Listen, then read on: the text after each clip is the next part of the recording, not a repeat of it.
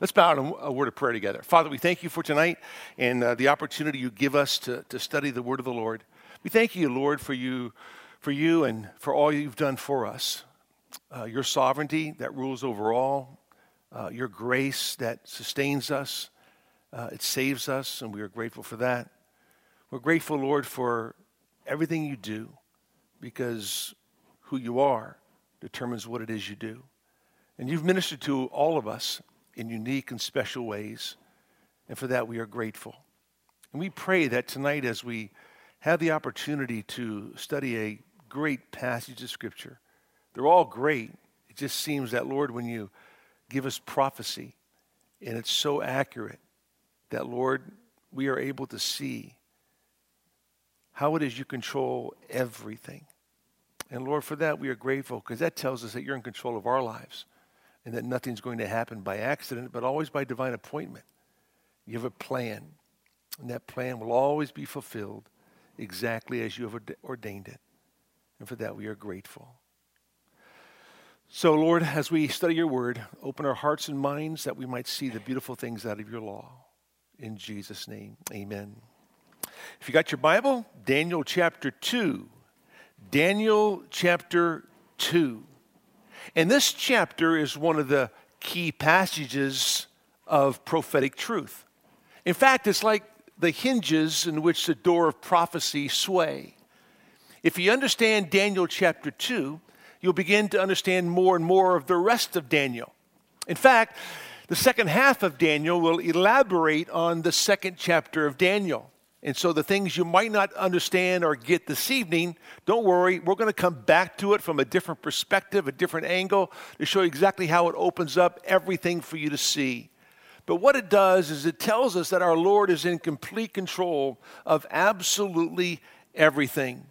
And we're going to get a peek behind the prophetic curtain to see all the different players that come to be, and how it is God uses each particular person in a unique and special way. When you come to Daniel chapter 2, the times of the Gentiles have already begun. They began in chapter 1, verse number 1, when it says, "In the third year of the reign of Jehoiakim, king of Judah, Nebuchadnezzar, king of Babylon, came to Jerusalem and besieged it." We told you at that time that the book of Daniel truly is about Gentile supremacy under the direction of God's sovereignty. The times of the Gentiles begin when Judah goes into captivity, and that's Daniel chapter 1. And it will last all the way until the Messiah comes again. In fact, Jesus would say these words in Luke's Gospel, the 21st chapter. He said this. It says, "And they will fall by the edge of the sword and will be led captive into all the nations, and Jerusalem will be trampled underfoot by the Gentiles until the times of the Gentiles are fulfilled." In other words, in Luke's Gospel, we know the times of the Gentiles had yet to be fulfilled. That won't happen until the Messiah comes again. And so in Daniel 1, verse number 1, those times began. 3 years in now, Daniel is 18 years of age, and he is going to interpret the dream that Nebuchadnezzar had so that Nebuchadnezzar, understands the future of the world. And so we're going to see how history unfolds itself as we study Daniel chapter 2.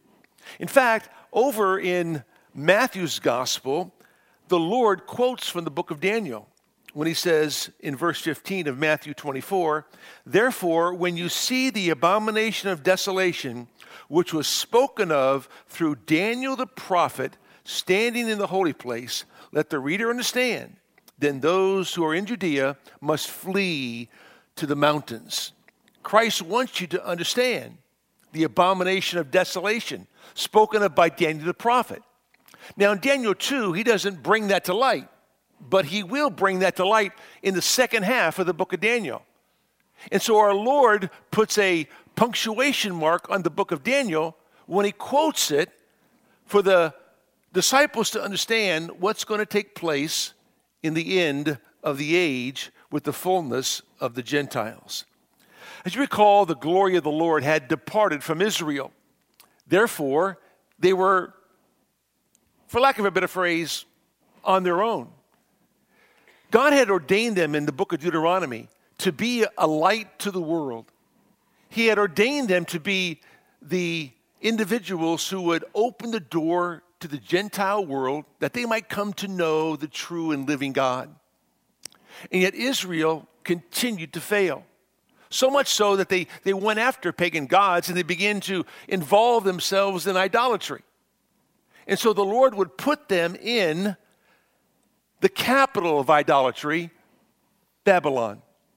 He'd put them there for 70 years to help them understand how they need to move out of that and come back to Him. And He gave the prophecy in Jeremiah 29 that I know the plans that I have for you, declares the Lord. Plans for prosperity and not for calamity. Plans to give you a future and a hope. So He told them that everything was running on hope. And Israel needed hope. They needed to understand that their God was in control. They needed to understand that there was hope at the end of the tunnel. And Daniel is the one who begins to unfold for them the hope that the Lord gives them concerning the future. He's going to show them through prophecy the times of the Gentiles and show them how it is that Messiah is going to come to earth. How is that Messiah is going to arrive and show them King of Kings and Lord of Lords. And so He's going to give them hope. And Israel will need hope as they sat in Babylonian captivity. And they would hang their harps on the willow trees there by the river because they could not sing of joy any longer because the glory of the Lord had departed. But in Matthew 24, when the Son of Man appears, then the glory of the Lord will shine all around, and everyone will know that Jesus Christ is King of Kings and Lord of Lords. Now, God's going to do something great in Daniel's life. He's going to promote Daniel. Daniel doesn't know this.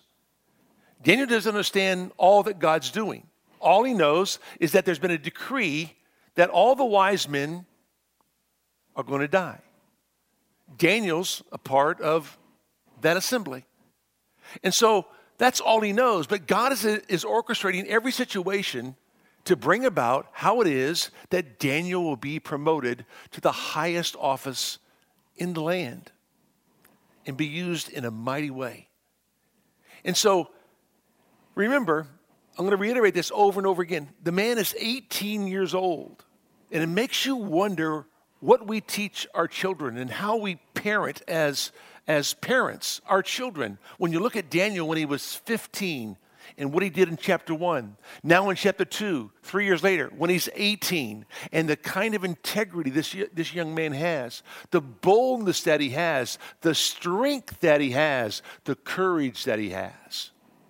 So we're going to read to you Daniel 2, verses 31 and following, to help you understand this image that Nebuchadnezzar had and how Daniel is going to interpret that. And there will be some of you sitting here tonight who will say, okay, you know what? I'm not going to get this anyway. So let's move on to chapter 3 in the fiery furnace of Shadrach, Meshach, and Abednego. But the bottom line is, remember, we told you, and you need to get this, the clearer you see the future, the cleaner you stand in the present. The more courageous you'll stand in the present, the more confident you'll be in the present. But it all depends on how clearly you see the future. That's why the future is so important. That's why prophecy is so important. So once you begin to understand what God is doing, how God operates, how He's going to bring about His great and wonderful purposes, it gives you the courage to stand today, tomorrow, the next day. It helps you live the kind of life that God wants you to live, because he who has this hope in Him purifies himself even as He Himself is pure. So let's read it, and then we'll look at it together. Daniel 2, verse number 31. Says this: You, O king, were looking, and behold, there was a single great statue. That statue, which was large and of extraordinary splendor, was standing in front of you, and its appearance was awesome. The head of that statue was made of fine gold, its breasts and its arms of silver, its belly and its thighs of bronze, its legs of iron, its feet partly of iron and partly of clay. You continued looking until a stone was cut out without hands, and it struck the statue on its feet of iron and clay and crushed them. Then the iron, the clay, the bronze, the silver, and the gold were crushed, all at the same time, and became like chaff from the summer threshing floors, and the wind carried them away, so that not a trace of them was found. But the stone that struck the statue became a great mountain and filled the whole earth. Now it's interesting to note that in this image, in this dream, God uses language that Nebuchadnezzar would be very familiar with. That's why the stone is cut out of a mountain. What's the significance of the mountain? What's the significance of the toes being crushed and then the wind blowing them away like chaff? That's very important. We'll discuss that with you in a minute. Verse 36. This was the dream. Now we will tell its interpretation before the king. You, O king, are the King of kings, to whom the God of heaven has given the kingdom, the power, the strength, and the glory. And wherever the sons of men dwell, or the beasts of the field, or the birds of the sky, he has given them into your hand, and has caused you to rule over them all. You are the head of gold. After you, there will arise another kingdom, inferior to you. Then another third kingdom of bronze, which will rule over all the earth. Then there will be a fourth kingdom, as strong as iron. Inasmuch as iron crushes and shatters all things, so like iron that breaks in pieces, it will crush and break all these in pieces. In that you saw the feet and toes, partly of potter's clay and partly of iron, it will be a divided kingdom, but it will have in it the toughness of iron, inasmuch as you saw the iron mixed with common clay. As the toes of the feet were partly of iron and partly of pottery, so some of the kingdom will be strong and part of it will be brittle. And in that you saw the iron mixed with common clay, they will combine with one another in the seed of men, but they will not adhere to one another, even as iron does not combine with pottery. In the days of those kings, the God of heaven will set up a kingdom which will never be destroyed. And that kingdom will not be left for another people. It will crush and put an end to all these kingdoms, but it will itself endure forever. Inasmuch as you saw that a stone was cut out of the mountain without hands, and that it crushed the iron, the bronze, the clay, the silver, and the gold, the great God has made known to the king what will take place in the future. So the dream is true and its interpretation trustworthy. Interesting that as Nebuchadnezzar has this dream, it's a colossal image of an individual, of a man. Because it goes to the importance to understand that man and all of his achievements are bigger in his own mind than what they really are. Man does think that he's increased in the area of science and technology and transportation and everything that pertains to man. And rightly so, man has increased in knowledge. But man seems and tends to look at his achievements as being so great and so wonderful, and yet it's all going to come tumbling down. It's all going to be destroyed. And the king has this dream. And Daniel is going to recollect that dream, and then he's going to reveal that dream, and then he's going to reaffirm the importance of that dream. And he's going to spell out for the king exactly what he was dreaming. Nobody else could do this, only Daniel, because God had revealed to him the mysteries. So none of the other magicians or wise men or conjurers could do this. None of the sorcerers could do this. They could not tell the king what his dream was, but they could, in their own mind, interpret the dream if they knew what it was. But the king wanted them to tell him, what did I dream?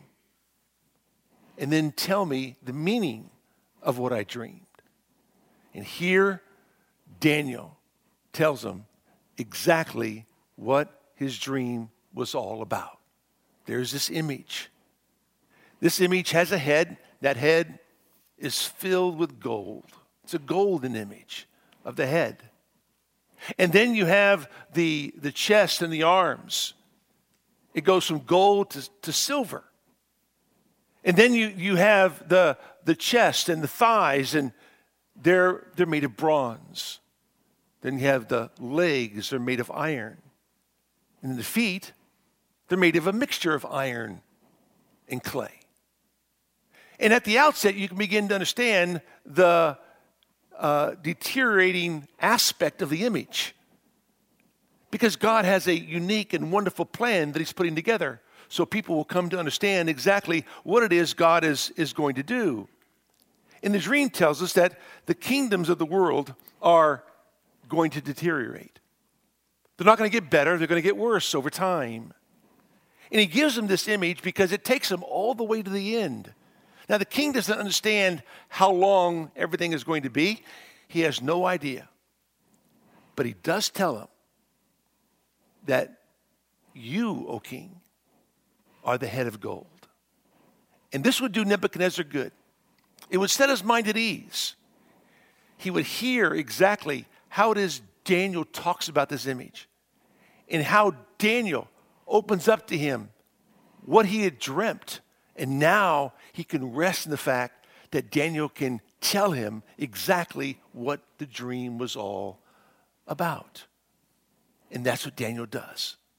So once Daniel recalls the dream, and he talks about the stone that's going to come, and it's how it's not made with hands, meaning it's not made out of human hands, but it's going to be it's not natural, it's supernatural.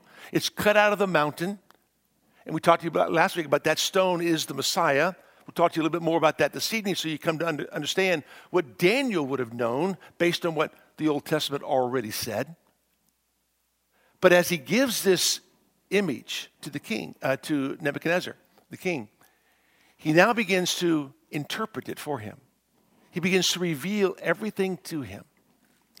And as you read this, you got to realize that when you come to Daniel 7 and Daniel 8, these images will unfold to a greater extent. So you have to hold on to your hats until we get there. But remember, this is the times of the Gentiles. From the days of Nebuchadnezzar all the way until the true King of Kings arrives. You'll notice that Daniel calls him the King of Kings. That's a small k, not a capital K. Because when Christ returns, he returns as the King of all kings and the Lord of all lords, all with capital letters. Why? Because he is the true King and the true Lord. But he does tell Nebuchadnezzar that he is the head of gold. So you know that the head of gold refers to Babylon. Very important. Why? Because what begins with Babylon, the times of the Gentiles will end with the future kingdom of Babylon, according to Revelation 17 and Revelation 18. So that's very important to understand this. And so as you realize that Daniel helps Nebuchadnezzar understand that you are the head of gold, he tells him very clearly with these words. He says, you are King of kings.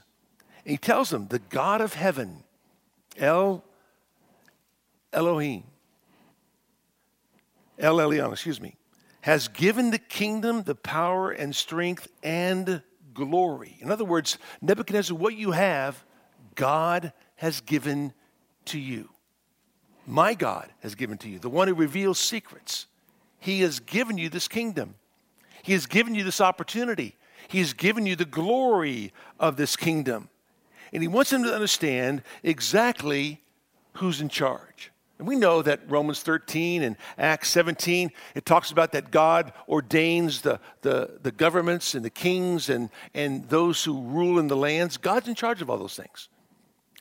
And Daniel wants Nebuchadnezzar to understand that, listen, there is a God, my God, who gave you glory, who gave you power, who made you the King of Kings. Now you will know that there's only one part of the image that has a king. None of the other ones do. Because Babylon was a true monarchy that ruled the world. It was the first world empire.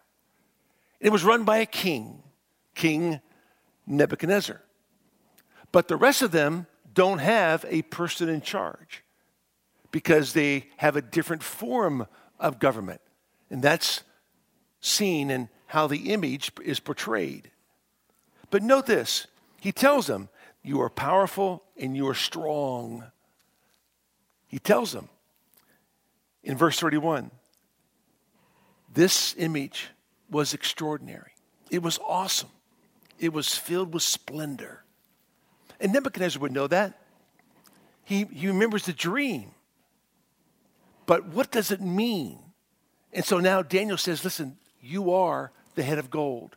You are the top of this image. You are a world empire. You are the king of all the kings. And so he tells them this. Now remember, this kingdom lasted for 70 years. It would last as long as God designed it to last. God had raised up Nebuchadnezzar.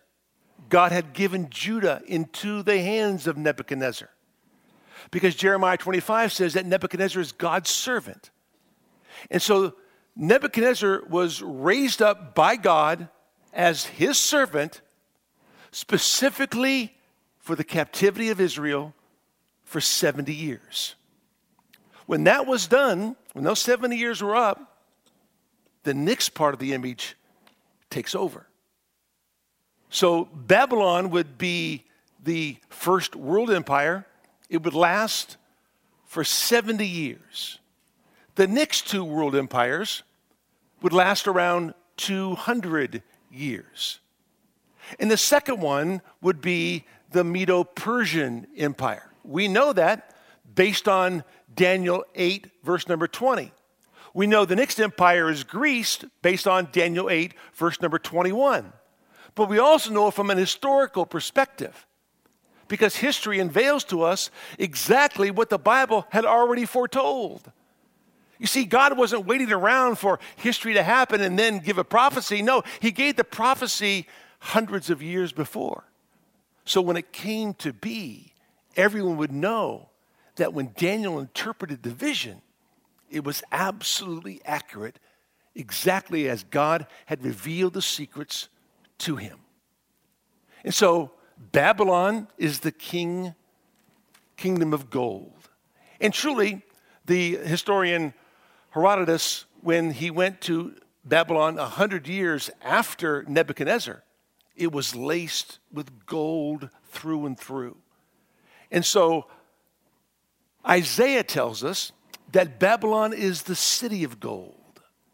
And that's why it's represented as gold in the image.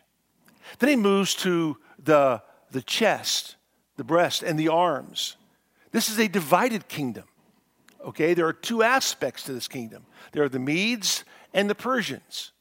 When you come to Daniel chapter 5, Daniel will read the handwriting on the wall at the feast of Belshazzar and tell Belshazzar, who followed Nebuchadnezzar, your kingdom is coming to an end. He's given your kingdom into the Medes and your kingdom into the hands of the Medes and Persians.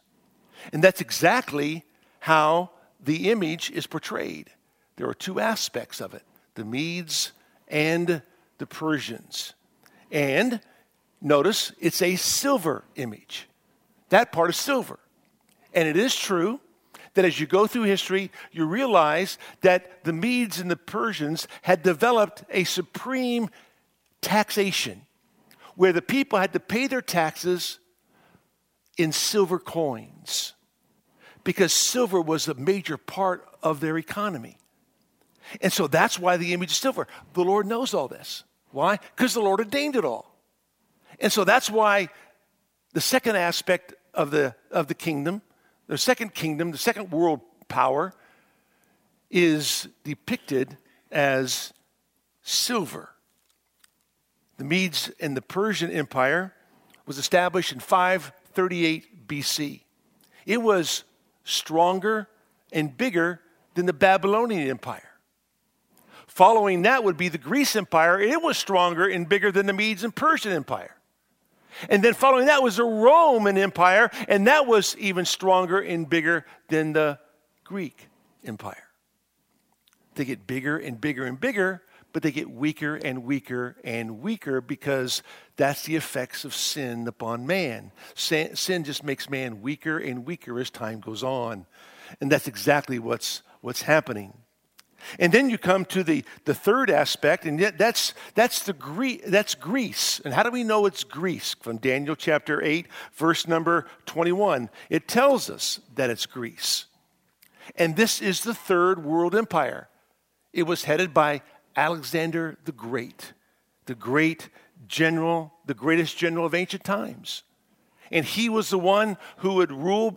He took over after his father. His father was Philip of Macedon. And this was a different kind of government as well. Babylon was a monarchy. The Medes and Persian was an oligarchy. And when you come to understand Greece, it was aristocratic in nature. Rome was imperialistic. And so as you begin to see exactly how things unfold, you begin to realize that now Greece is that third world empire. Alexander the Great demanded that he would be called the great king. He commanded people to call him the king of all the earth. You will note that the empire of the Medes and Persians, it says, after you, in verse number 39, there will arise another kingdom inferior to you. Wow. Why is it put that way? Why is that all that's said?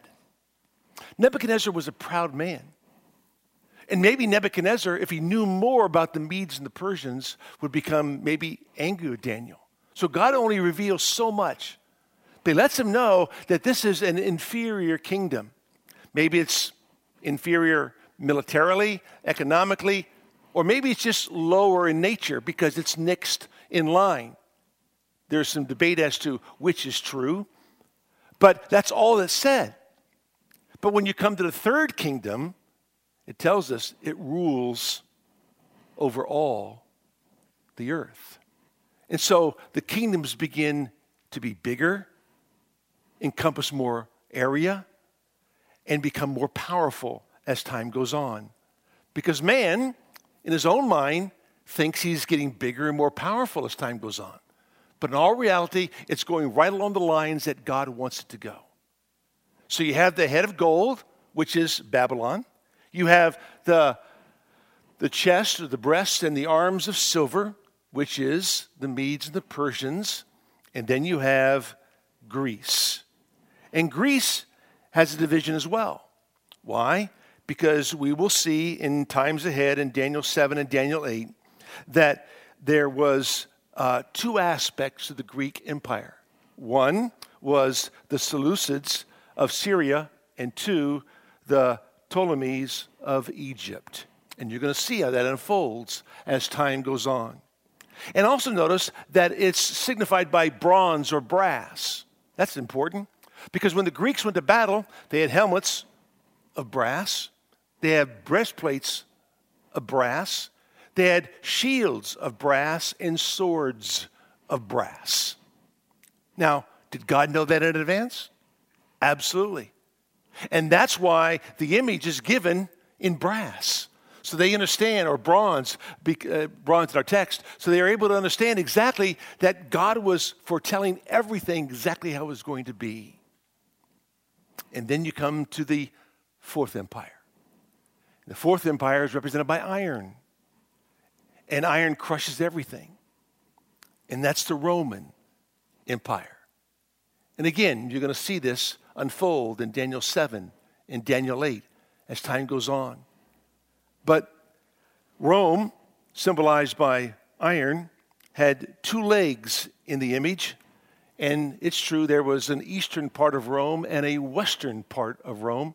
The eastern part would last some 400 years, and yet the western part would last till 1400 AD.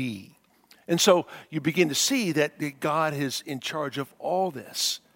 And as you begin to realize that Rome came to power in somewhere around 63 BC and would be in power during the time of Christ, and were still oppressing the people of God because the times the Gentiles were still in process, and that was the Gentile domination over the Israelis, as it's always been since Daniel chapter 1, verse number 1.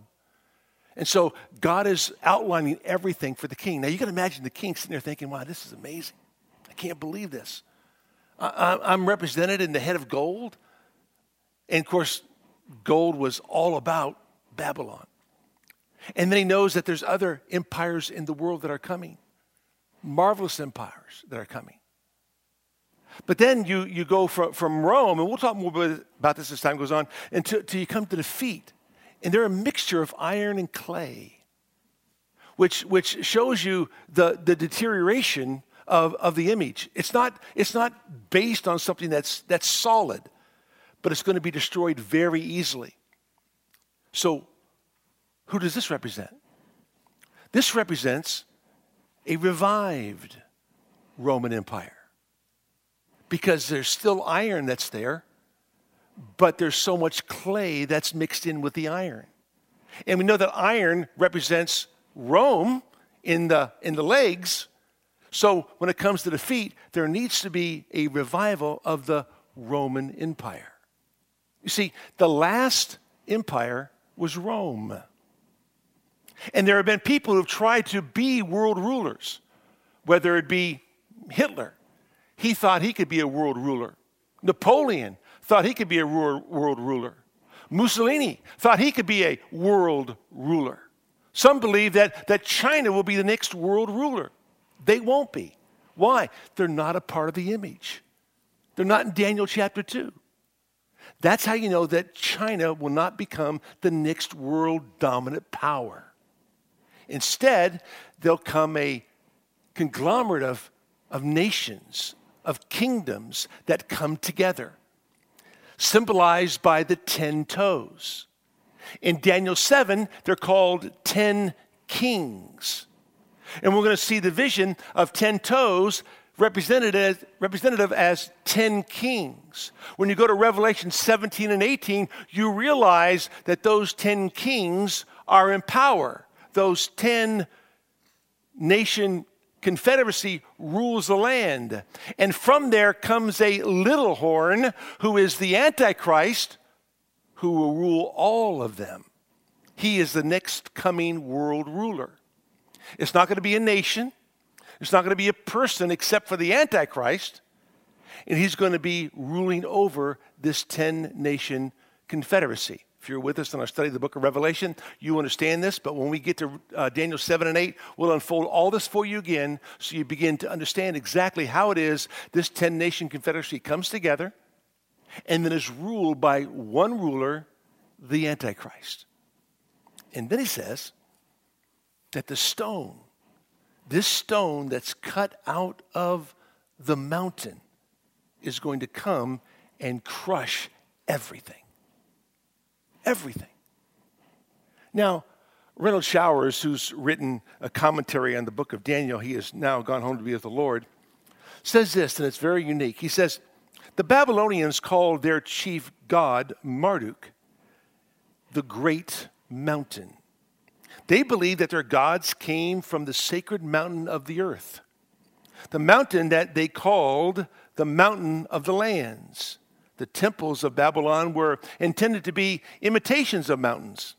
All of this indicates that to the Babylonian way of thinking, mountains were associated with that which is divine.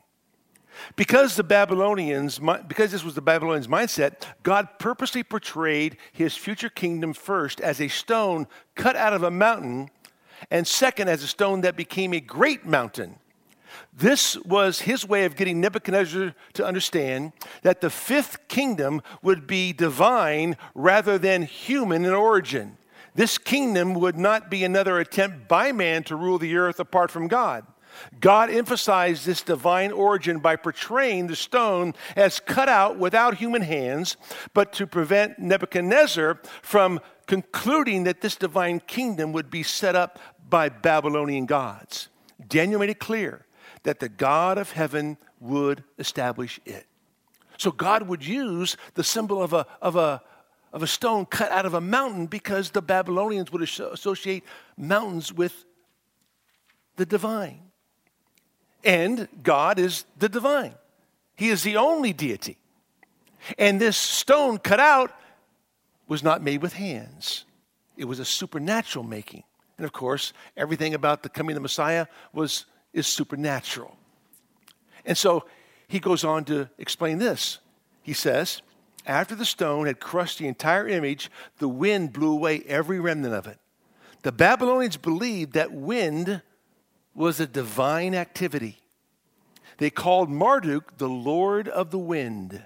As a result of this belief, Nebuchadnezzar would understand that divine activity would rid the earth of Gentile world power. Now remember, all this is set in motion because Israel needs to know that there's a future hope. Israel needs to understand that God has a plan. It's running right on schedule. And as it begins to unfold, they're living in the very beginning. You see, Nebuchadnezzar, all this was before him. For us, everything of the image is past tense except for the feet of clay and iron. That's future for us. But we can look back and see how Babylon was a world empire. After Babylon came the Medes and the Persians. After them came Greece. After them, Rome. But there's never been a world empire since Rome. So, God designed it that way so no one would wiggle their way into this image and rule the world. That's how you know that China, as great and as strong as they are, militarily, economically, financially, are not the next world power. Rest at ease. It's not going to happen that way because China is not in Daniel chapter 2. They are part of the kings of the east of Revelation 16. The kings of the east includes China, but they are not the next world power. The next world power will be a 10-nation confederacy, 10 kings, 10 toes, 10 kings, Daniel chapter 7. And from those 10 kings comes a little horn. And that little horn we know as the son of perdition, according to 2 Thessalonians chapter 3, or 2 Thessalonians 2, verse number 3, or as we call him in 1 John, the Antichrist. He will become the next world ruler. Nobody else is going to rise to world power except for the Antichrist since the time of Rome. So you need to understand that as you look at Daniel 2, because Daniel 2 is that great prophetic picture that all of prophecy and the future of the world rests on. So if you understand Daniel 2, and you'll understand it all the more when you move on to Daniel 7 and 8, it will all unfold for you. And so Daniel now is going to reaffirm in the mind of Nebuchadnezzar that his God reveals this. Look what he says in verse number 44. In the days of those kings. That's a very important phrase. Why? What kings? The kings that are represented in the divided kingdom. In verse number 41. In that you saw the feet and toes, partly of potter's clay and partly of iron. It will be a divided kingdom. Okay? In the days of those kings, because they're 10 toes. Later in Daniel, they're called 10 kings. In the days of those kings, okay, the God of heaven, El Elyon, that's the whole emphasis of Daniel's book, will set up a kingdom which will never be destroyed. Now listen, that phrase right there proves premillennialism and negates all millennialism. There's going to be a kingdom. But that kingdom is not going to be established until these 10 kings, this 10-nation confederacy, is destroyed. Very important. He says this, in the days of those kings, the God of heaven will set up a kingdom which will never be destroyed. And that kingdom will not be left for another people. It will crush and put an end to all these kingdoms, but it will itself endure forever. Inasmuch as you saw that a stone was cut out of the mountain without hands. In other words, you've seen this. Now you understand this. Now you're held accountable to this, O King Nebuchadnezzar. You see, the king had a dream at a very specific time in history. Not before Daniel was 18, not before Daniel had gone through the pagan school system of Babylon, but at the exact moment that the king needed to have a dream so that it could all be fulfilled prophetically as God had designed it. And so God was in charge of all of this. And here was Daniel telling them, the dream that you saw, that now has been revealed to you, now you're held accountable to. And this would all play a part in Nebuchadnezzar's conversion. He's not going to be converted now, but he will be down the road, and you'll see it.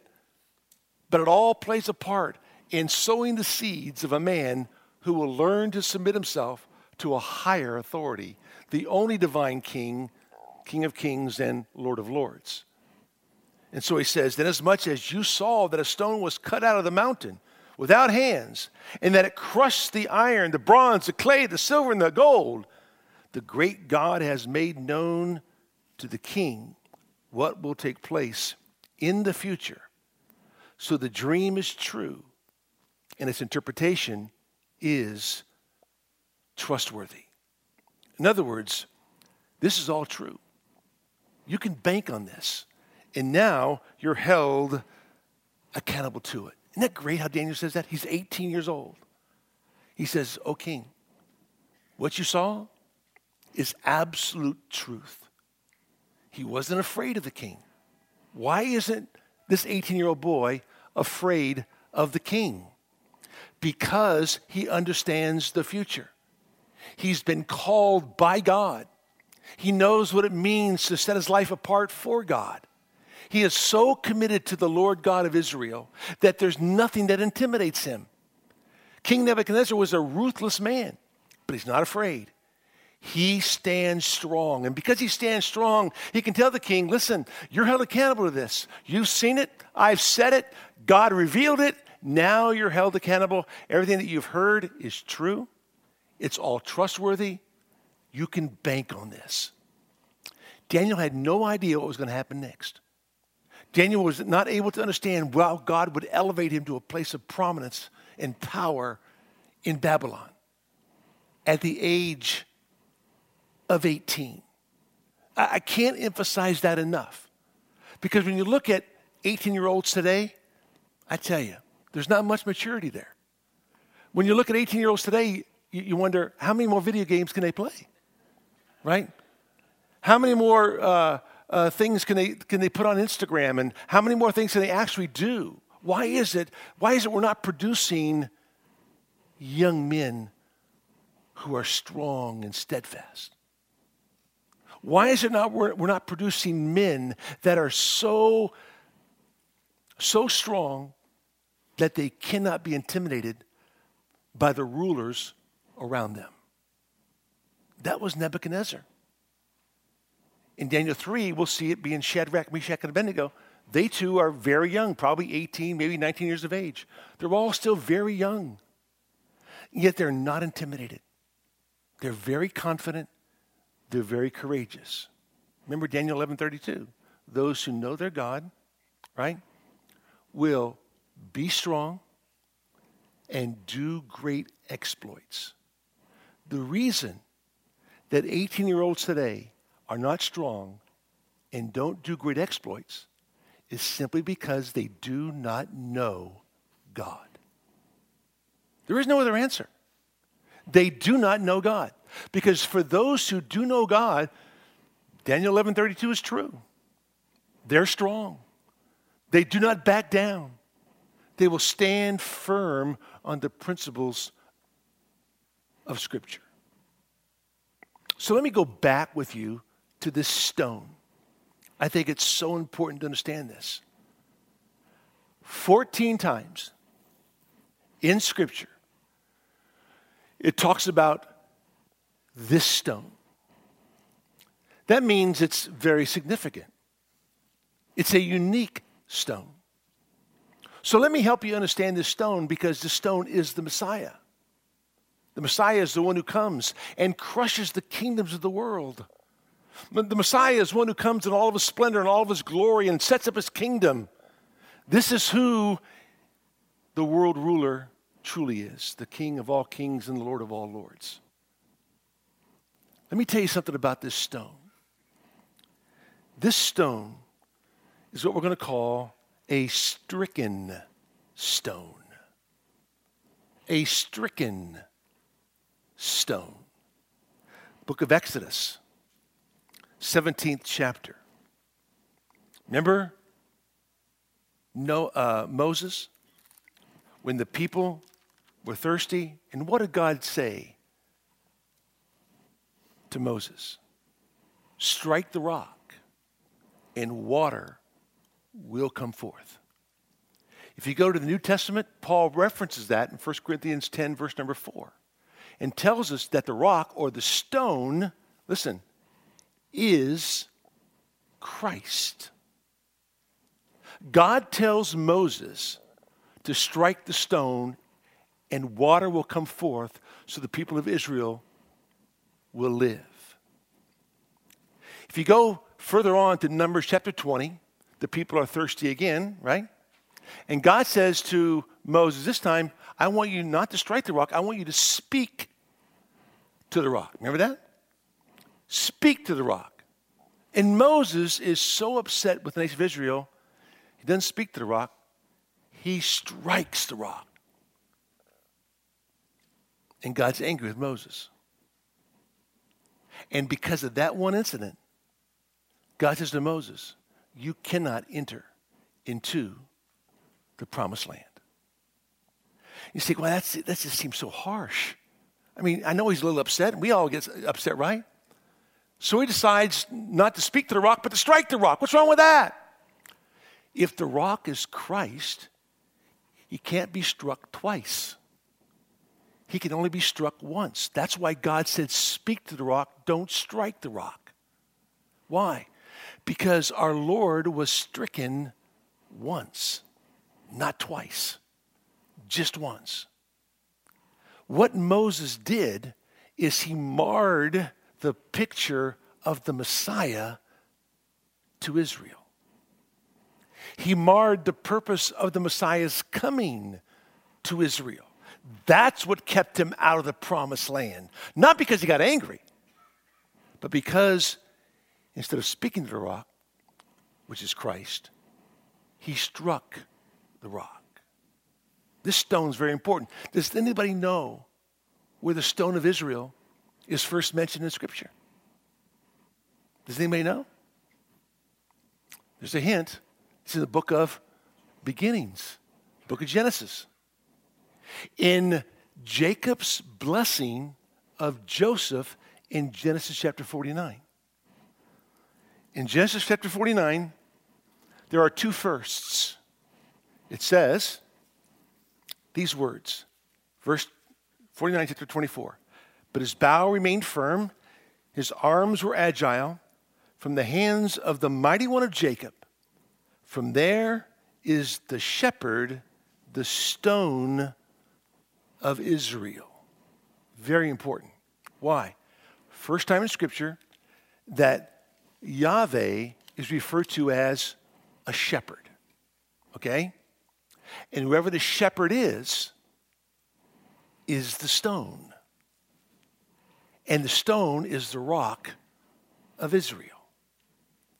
Could it be that Jacob in his old years got a glimpse, as dim as it might be, of the future of the Messiah's two comings? Because he came once, the first time, as the shepherd of the sheep. He comes the second time as the stone or the rock of Israel that crushes all who have come against him. Could it be that Jacob in his old age was able to get a greater glimpse of the end, more so than we can ever imagine? So Daniel would know the Pentateuch. He would know the Old Testament, as we would refer to it. He would know the book of Genesis. He knew about the star in the book of Numbers. He's got to know about the stone of Israel in the book of Genesis, the 24th verse of the 49th chapter. And so to know this stone is to know that this is a stricken stone. Also to know the stone is to realize that it is a stumbling stone. A stumbling stone. That's in Isaiah chapter 8, verse number 14. We read this last week. It is the Lord of hosts whom you shall regard as holy, and he shall be your fear, and he shall be your dread. Then he shall become a sanctuary, but to both the house of Israel, a stone to strike and a rock to stumble over. This stricken stone is also a stumbling stone. And sure enough, this Messiah was a stumbling block to the nation of Israel. Why? Because everything about his coming did not satisfy them the first time. They stumbled over the Messiah of Israel. That's why in Romans 9:33, Paul would reference Isaiah chapter 8, that Israel had come against a stumbling stone. This stone of Daniel 2 is the stricken stone of Exodus 17. It is a stumbling stone of Isaiah chapter 8. And it is the scorned stone of Psalm 118, verse number 22. Psalm 118, verse number 22. The stone which the builders rejected has become the chief cornerstone. They scorned the stone. They shunned the stone. They rejected the stone. They did that when Messiah came. This stone was the stricken stone of Exodus 17.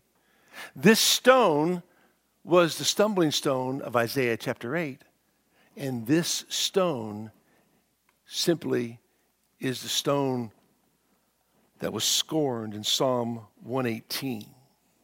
Isaiah 28 tells us that this stone is a significant stone. Isaiah chapter 28. Therefore, thus says the Lord God, behold, I am laying in Zion a stone, a tested stone, a costly cornerstone for the foundation firmly placed, and he who believes in it will not be disturbed. This is a significant stone. Why? Because it's only this stone that can be the cornerstone, the foundation block to everything that we believe. That's what makes the Messiah so significant, because everything rests on the cornerstone. Everything rests on who the Lord God of Israel is. He is the significant stone. He's also the shattering stone. The shattering stone. That's in Daniel chapter 2, verses 34 and 35. The stone that comes and shatters the 10-nation confederacy Over in Matthew chapter 21, verse number 44, Jesus said it this way. Matthew 21, verse number 44. He said this, "Therefore I say to you, the kingdom of God will be taken away from you and given to a people producing the fruit of it. And he who falls on this stone will be broken or shattered to pieces. But on whomever it falls, it will scatter him like dust." This stone is a shattering stone. It destroys those who do not believe in it. So important. And lastly, this stone is a saving stone. We know that from Acts chapter 4. The book of Acts, the 4th chapter, the 11th verse says this, "He, that is Christ, is the stone which was rejected by you, the builders, but which became the chief cornerstone. And there is salvation in no one else, for there is no other name under heaven that has been given among men by which we must be saved." This chief stone, this significant stone, is not just a shattering stone, it is the only saving stone. And this stone is a supernatural stone. Why? Because it was carved out of a mountain, not naturally, but supernaturally, because it's the God of the universe. You see, everything about the stone is so crucial because it's all about the coming Messiah. This is Israel's hope.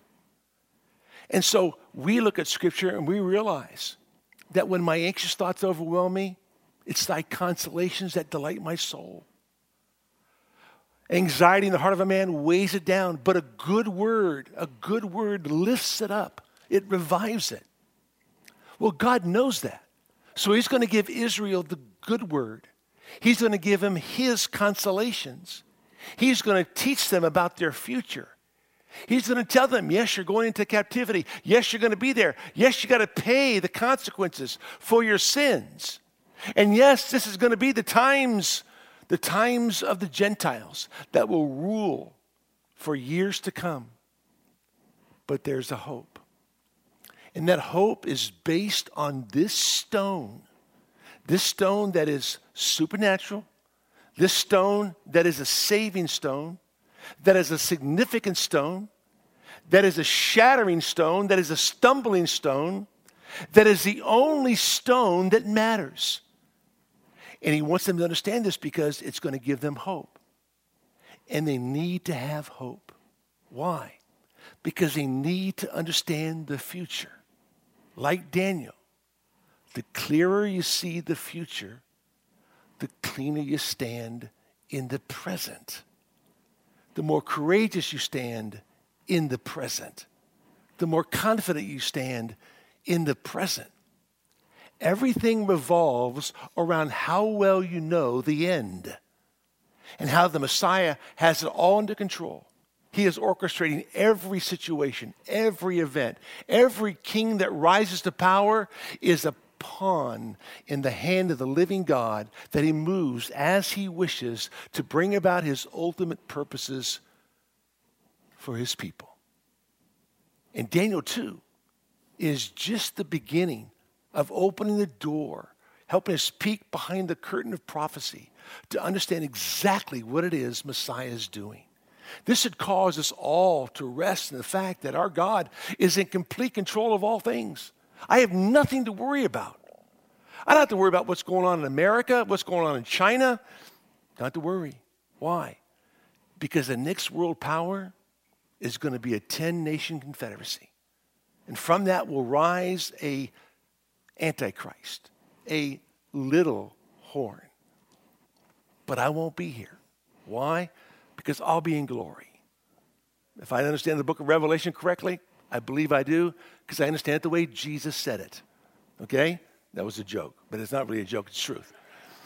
All right? And so therefore I understand I'm not going to be here. But I can tell people this is where the world's going. This is how we know.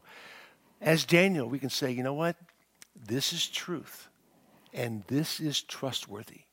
You must believe in the stone that's coming that crushes everything, but is willing to save those who turn from their sin and follow him. Let's pray. Father, we thank you for tonight, a chance to be in your word and an opportunity to understand more and more about the future. Our prayer, Lord, is that you lead us and guide us in the way that we should go, that we might understand, Lord, more and more of this great truth. We have a little bit more to go in Daniel chapter 2 to see how it is you raise him to power at 18 years of age. What a remarkable example he is to all of us to understand how it is you work in people's lives and how it is you want to use them in a powerful way for your glory, for your honor. Thank you, Lord, for giving us a peek behind the curtain of prophecy. As time goes on, we'll see more and more of it unfold for us and have our hope fixed upon Christ. In Jesus' name, amen.